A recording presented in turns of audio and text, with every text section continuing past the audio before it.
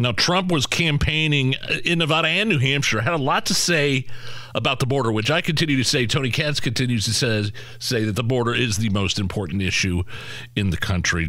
Here is Trump talking about securing our own border. We have to protect our own borders first.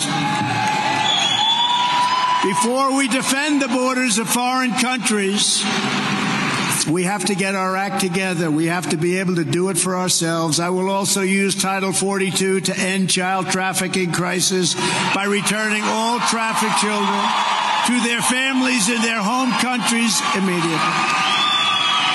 I mean, it's so sad directly because of Joe Biden's border policies. Not only has fentanyl killed hundreds of thousands of Americans over the years, 100,000 last year, I believe. The child trafficking, it's horrible. It's a nightmare. And we don't even know who these children belong to, which is the saddest part of the whole thing. Hypothetically speaking, do you know how hard it would be to find each parent that child belongs to? Because more often than not, that child has been given to somebody to make it across the border so they have the perception of being a family. Yes. It increases your chances. Me by myself, I'm going to have a harder time than if I go with my 12-year-old daughter. Here's Donald Trump. This is, I believe, in New Hampshire now, talking about, terminating those border policies we were just talking about.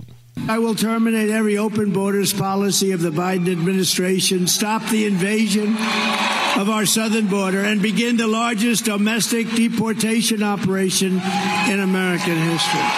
You mean even more than Obama? Well, I mean, Obama built the cages.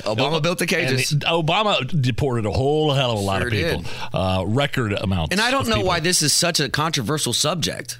Like when we import or we get invaded or whatever word you want to use, this hurts the lowest common denominator. This hurts the uneducated American laborers. This hurts the factory workers. This hurts the people that work on farms, the people that aren't doing resumes. This is who this affects. This getting rid of these people or putting these people on paper would help bring up the lowest factor of people that we have. And Trump is getting a little bit of heat for this one, talking about poisoning the blood of the country. When they do that, we got a lot of work to do. They're poisoning the blood of our country. That's what they've done. They poison mental institutions and prisons all over the world, not just in South America, not just the 3 or 4 countries that we think about, but all over the world. They're coming into our country from Africa, from Asia, all over the world. They're pouring into our country. Nobody's even looking at them. They just come in.